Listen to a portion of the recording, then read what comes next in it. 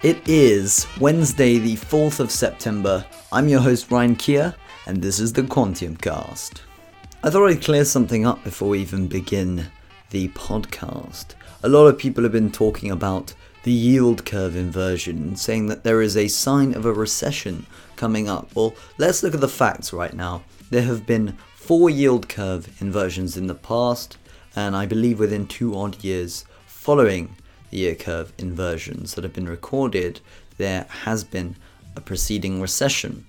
But from a data analyst perspective, we'd only assume that there is not enough data to say that it's guaranteed, but it is odd to us that over the past 4 occasions where this has occurred, there's been a 100% success rate. So this is quite a reliable metric for the people in the city. It should also, in fact, be an important metric for us as investors. But what actually is the yield curve? We're going to have a quick segment before we get into today's focus stocks.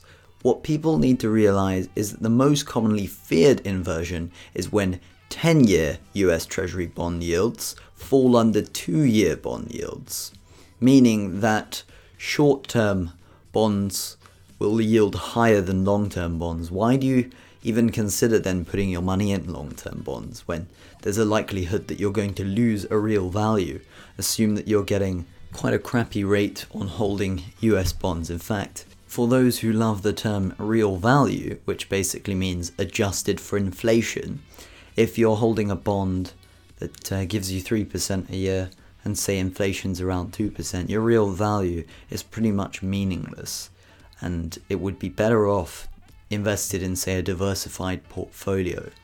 And in fact, there's a lot of statistics to back that assumption up. A lot of you guys may be familiar with the term a Sharpe ratio, which basically accounts for risk-adjusted returns. There's a complex formula that we're not going to mention now, but you can go to sites like Investopedia to have a read of that. But the Sharpe ratio for a non-diversified portfolio across something like 15 index samples, if you took a random one and invested your money, you'd get something like a Sharpe ratio of 0.4, whereas if you put your money in a diversified portfolio that includes a sample of 15 major indexes. In fact, the studies that I'm quoting now were carried out by Resolve Asset Management. They showed that diversified portfolio would give an implied Sharpe ratio of 0.76, meaning that you're almost doubling your risk-adjusted returns in terms of a Sharpe ratio, not actually in terms of a nominal value, but it's so much more stable. And why wouldn't people diversify their assets? So even at risk of a recession, say, diversifying your assets not only act as a huge hedge and reduce your risks of exposure to a single asset, but you also increase your returns in the long run. There are many studies that can quote this. But anyways, we're going to get into today's focus stocks with CyanCanode, Frontier Developments, Mobile Streams, Barrett Developments, and Canadian Overseas Petroleum. Today's packed with headlines, but before we get into them, please make sure that you sign up to quantiumresearch.co.uk. That's our website. Be sure to follow us on Twitter at QuantiumCast. So, to begin today, we have CyanCanode Holdings PLC.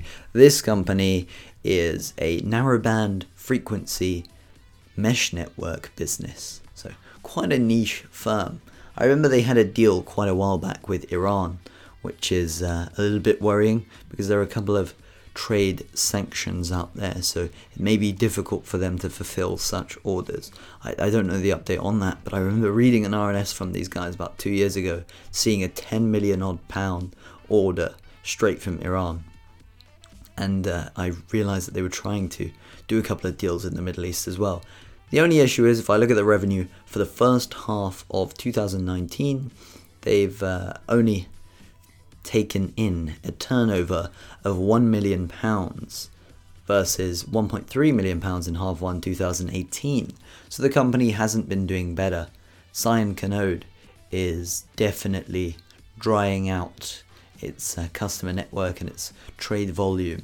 They keep mentioning operating costs have been reduced, operating losses have been reduced, but they've still lost £3 million in terms of operating losses. So we're not even talking net. We're talking after gross and operating there, and then comes net. We haven't even mentioned the other costs that can be there. If I look at a few deals they've made, nothing significant stands out. £700,000, £400,000, and we're talking orders, so that's not even net profit. I mean, a £200,000 order. Everything is simply poor. I wonder with this company, I hope the valuation is much lower than what I'd assume it to be for a company taking in something like, let's say, 2 million in revenue per year. We can see the share price has actually collapsed ever since that period I was following it. Goodness me, 30 odd pence I remember seeing them at, then 10. And I thought, should I look back? Nope. There was no value. Now they're at 3.9 pence per share. They've collapsed. Their market cap stands at £7.1 million. Still a bit of an overvaluation in our unbiased opinion. If I look at their accounts, I can see their loss before tax stands at 3 million, but they got a tax credit, so I assume they've had previous losses, or they have government grants or something along those lines. So their actual net loss for the period stands at £2.729 million. So they basically lost something that is equivalent of, say, a third of their market cap. Not the sweetest taste to a shareholder, to say the least. I hope that their net assets could probably help a little bit. Let me look. Net assets of £11 million. So this is one of those businesses we look at all the time, in fact. We've seen a couple. If you follow the last couple of podcasts, then you'd remember we talked about companies with higher net asset values in comparison to their market caps, but they are depreciating. So a lot of that risk is priced in. So with this kind of company, although they've got net assets of £11.5 million, they have a market cap of 7 million. And as they make more losses, their net asset value depreciates, and so their market cap depreciates too. I assume it's a really illiquid stock. If I go on sites like LSE, I can see trade volume of 0 on some days. I mean, if I look at the past few trades, I can see that they had a sell of about £5,000, buy of about £700, sell of about £1,300, and another sell of £2,600. So they're weighted on the sell side, that's for sure. And it seems any bit of volume walks the share price down. There isn't really anything to look forward to. But the only thing to look forward to with companies like this is, say, a future contract. If they land a huge deal with a potential client, then there's a lot of value with these guys. But that's just speculation. But to conclude our thoughts on Cyanconode, we will look at their share price. They have 52-week lows of 3.9 pence per share, which had been achieved a week or so ago with the illiquid volume, but it's been there ever since.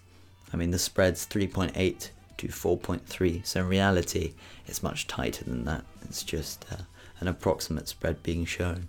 When the markets are open, we'll be able to get an actual spread if anybody's interested. If you're a long-term shareholder, which I assume you are, because you can't really trade this share. If I look at the chart, you can trade a couple of deal rumors or whatever. I mean, 4.8 to 6.6 pence from June the 7th to June the 14th. Yeah, there's some value. But other than that, the shares have just been dripping. In fact, June the 14th, 2019, 6.65 pence, and then a drop to 5.25 on July the 8th, a rise to 6.25 on July the 15th, and then you've seen July 23rd, 4.95, August 15th, 4.2. The price is just dripping and has been dripping ever since it rallied a little bit on, I assume, a rumor. I assume people were just trying to get out their shareholding, and unfortunately a couple of unsuspecting members got stuck. So this is something that we're not really interested in following at the moment until we hear a little bit more. Maybe a bit of research could tempt us to change our mind, but at the moment it's looking black and blue for Cyan. Okay, so moving on to Frontier Developments PLC. This company has founded and created the game called Jurassic World. They've also come up with a couple of different franchises. They're not huge. I haven't heard of them at least, but Jurassic World is the popular one. They made Jurassic World Evolution, and they also made their own games called Elite Dangerous, which was released in 2014, and Planet Coaster in 2016. What a cool name for a game, eh? But anyways, they have mentioned that they are a world-class video game developer and publisher. I mean, to secure something like Jurassic World shows that there is some value to them. In fact, though, we're going to have a look at their market cap, £431 million as of, let's say now, the 4th of September 2019. I've got to make sure I don't get mixed up between 2018 and 2019. I'm the kind of guy that crosses a straight line down from the 8 and puts a 9 to try and correct my mistake. But anyways, we can see that in the full year of 2019, the company Frontier Developments plc has made a revenue of £89.7 million, up 162% from the full year 2018, where they only managed to get a revenue of £34.2 million. Their operating profit has absolutely jumped. Jeez. I can see in 2018 they made an operating profit of £2.8 million. In 2019, for the full year, they made an operating profit of £19.4 million. That's an increase of 593%. Goodness me, I haven't seen this kind of growth since Boohoo and a couple other success stories. In fact, ASOS could be another one if we turn back the dial of time a little bit. If I look at their EBITDA, it's up 209% to £29 million, giving them a basic earnings per share of 45.4 pence per share, which is decent. If I look at the current share price, they're standing at £11.14, so that gives them an EPS of something like 3% of their market valuation, which is decent. It's not amazing, not horrible either. For a company like this, it's good to see them actually making money. They've got an increase in their net cash balance, in fact, due to an operating cash flow of about £15.4 million. That makes their net cash balance standing at £35.3 million. I guess they've had a lot of investment in R&D because their net cash balance in comparison to 2018 has only increased by about £11 million. So they're talking about a couple of games being released, nothing too special. The only problem with these kind of businesses are that if they don't release a new game, you'll only look at their revenue depreciating throughout the course of the next financial year. They've mentioned that they don't expect the revenue from Frontier Publishing Initiative, one of their side businesses, to be material in the full year 2020. It seems that Planet Zoo is unlikely to drive the revenues for the year as high as those achieved by Jurassic World Evolution in 2019. So it seems that Planet Zoo just isn't popular because it's a single format PC game, and Jurassic World Evolution was boosted by the release alongside the actual film of Jurassic World, and there was a lot of marketing activity surrounding it. So I can only assume that the company said that they're not going to make that much revenue in 2019. So we're not looking at growth, that's for sure, or significant growth. And I can only assume that the company will just be working on something on the side. With these kind of businesses, we can look back to Activision. When Activision first launched, these guys were trying to just work on one game being released. What did they release? Call of Duty, a game that all of us love today. Even though I don't have the time to play it, in my heart it still remains. Good old Call of Duty. COD Black Ops 2, that was the #1 OG game. I used to sit down there, play zombies, close one eye because I was too scared of the yellow eyes of the zombies. But we got through it in the end, so it's all good. By looking at Frontier Development PLC's shares, we can see in the past 52 weeks They made lows of around 700 pence per share and highs of around 1400 pence per share. They made the highs first on the 1st of October 2018, and they made the preceding lows around the end of December 2018, when the markets were suffering from a correction and recession fears. In fact, I believe the indexes, or at least the FTSE 100 index that we can use as a benchmark for this argument, had fallen by around 17-18% from highs, and that took the prices of the contracts to something like £67 a contract. Right now they're about £72-73. I think we closed at £72.65 a FTSE 100 contract. But the company shares, Frontier Development PLC, or FDev, have rallied from a price of something like 866 pence on the 7th of August to £11.14 right now. So I assume there's been quite a bit of hype into these results. I mean, the shares in the past 5 days have rallied around 20%. In the past month, from lows, 28%. The share is quite volatile, so it is quite a good trading share, especially with wedges and breakouts. There's a bit of a resistance around the current price anyway, so I wouldn't assume that there would be a great reaction in the long term, but on the back of this RNS, it does show that they've made quite a bit of cash, so that's a positive sign. Unless they reinvest it though, it's just going to be depreciating cash, so we'll see how things go. Let's hope that they can, for the shareholders' sakes, secure a deal with a movie and make a game for them. That would be cool. Jurassic World Evolution. I just think that whole area is starting to die out. Battle Royale games is where it's at. I mean, everyone's heard of Fortnite by now. I mean, if you haven't, don't worry about it. It's just a game that your kids are probably playing if you do have kids. If you don't have kids, you've probably got a cousin. Every man and his dog is playing that game, except for the ones like us who actually don't have the time. You've even had Battle Royale games like Apex Legends. Apex Legends was released by EA.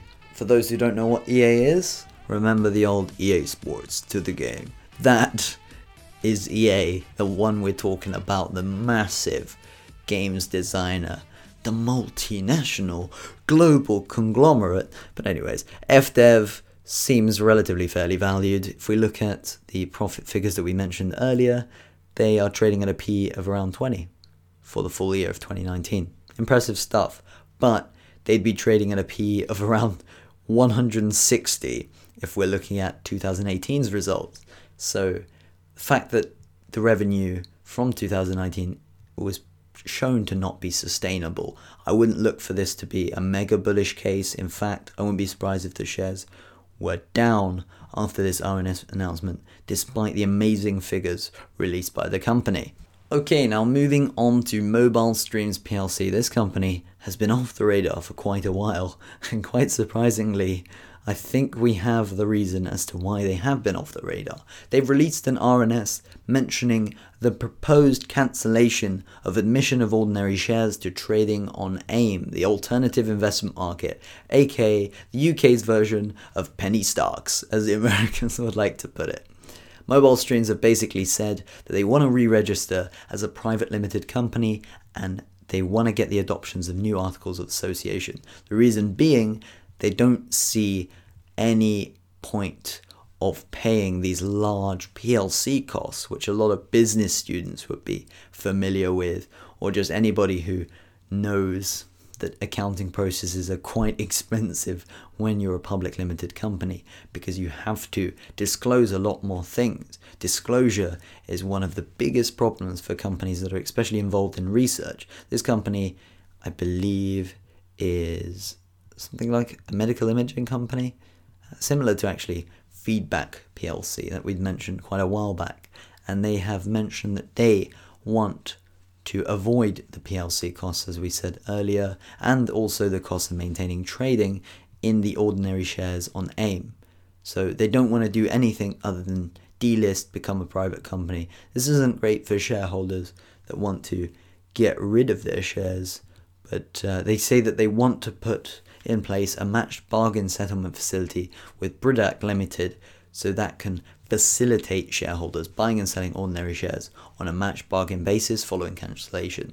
The only problem is those markets are so illiquid, even more illiquid than the shares currently, obviously before they delist, to the point where it's unlikely that you'll get a fair valuation and you'll likely be undercut by a huge margin. So not great news from Mobile Streams PLC. Okay, now moving on to BDev, aka Barrett Developments PLC. This company is really, really popular, maybe because they're a FTSE 100 company and they have a decent bit of revenue. They've been a good dividend stock over the past couple of years. In fact, if we look at their 5-year performance, they have gone from a price of 365 pence per share in 2014 September to 622 pence per share on the 3rd of September 2019, which was yesterday's closing price for the company's shares. If we look at total revenue, their revenue for the year ended the 30th of June 2019 in comparison to the 30th of June 2018 is down 2.3%. Nothing huge. Their margins up though by about 210 basis points. That takes them to 22.8% of a gross margin in comparison to 20.7% in the previous year. They've also had a higher profit from operations as a result of these better margins and thus a higher profit before tax. So even with a lower revenue, the profit is up by about 8.9%. So from 835 million in 2018 for the year ended the 30th of June there, to £909 million at the current stage. The only issue is with a lot of these reporting figures, I find it weird how the markets react to old news, because this is the year ended the 30th of June 2019. We are basically blind as to what has been happening in the past 3 months. When the results are given, there could be a positive or a negative reaction, but it is likely a lot of the time that these results are priced in, because maybe somebody would know, or it just would be predictable from a basic model. I mean, I look at the company's net cash. This is something you probably wouldn't be able to predict. The net cash is down 3.2% to £765 million. So that's in comparison to £791 million in the corresponding period. I assume this is just a simple cash flow process of the business where the money is probably being invested at this point in the year, and there could be a couple of inflows coming in later on after the stated accounting period. There's nothing serious with that we can look at. But having a look at the basic figures, this is a decent report from the company. And I think it's really, really positive personally too. They are calling this another outstanding year for a company with a decent sized market cap of £6.3 billion. A year profit before tax of around £909 million is decent. If we just assume, say, 800 to be safe, they're on a PE of around 8-9, which is fine. I mean, for a decent dividend stock, one that has been performing well in a tough environment, they seem to be fairly valued, and I can see some upside with this kind of company. I just wonder what the valuation of peers are, because there aren't many guys around like these dudes, unfortunately.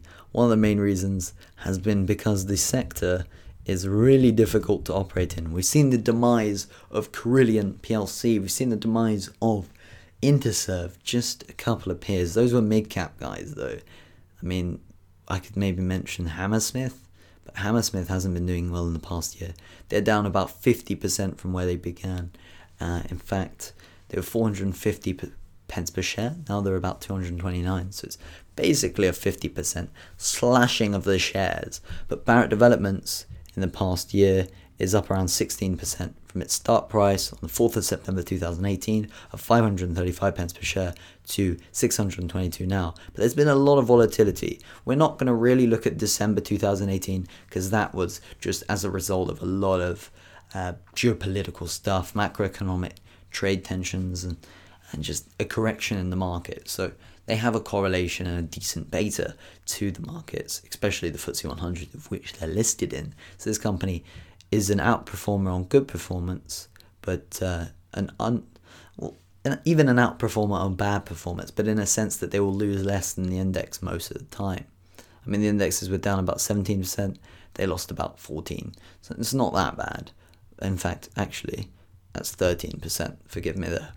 If we look at the recovery, they recovered by about 30 to 35% of a rally after that December correction, which is much better than the markets. You can see that they did about 2 times the market's recovery, but fell just under 0.9 times in comparison, which is decent for this kind of company. And finally, to conclude this extended version of the Quantium Cast, we're going to cover Canadian Overseas Petroleum, other known as ticker symbol COPL, COPL. This is a company that has just placed in recent years. They've said that we've got a Nigerian asset that's going to make a lot of money for us, and no surprise, they've just wanted to mention today that they are admitting trading on the main market. It's a good bit of news, at least considering that they were listed on AIM, not the greatest place to be listed on. But as we've seen with companies in the past like HNR, Highlands Natural Resources, being listed on the main market doesn't make you vulnerable to manipulation and also incessant selling, which can deteriorate a company's share price.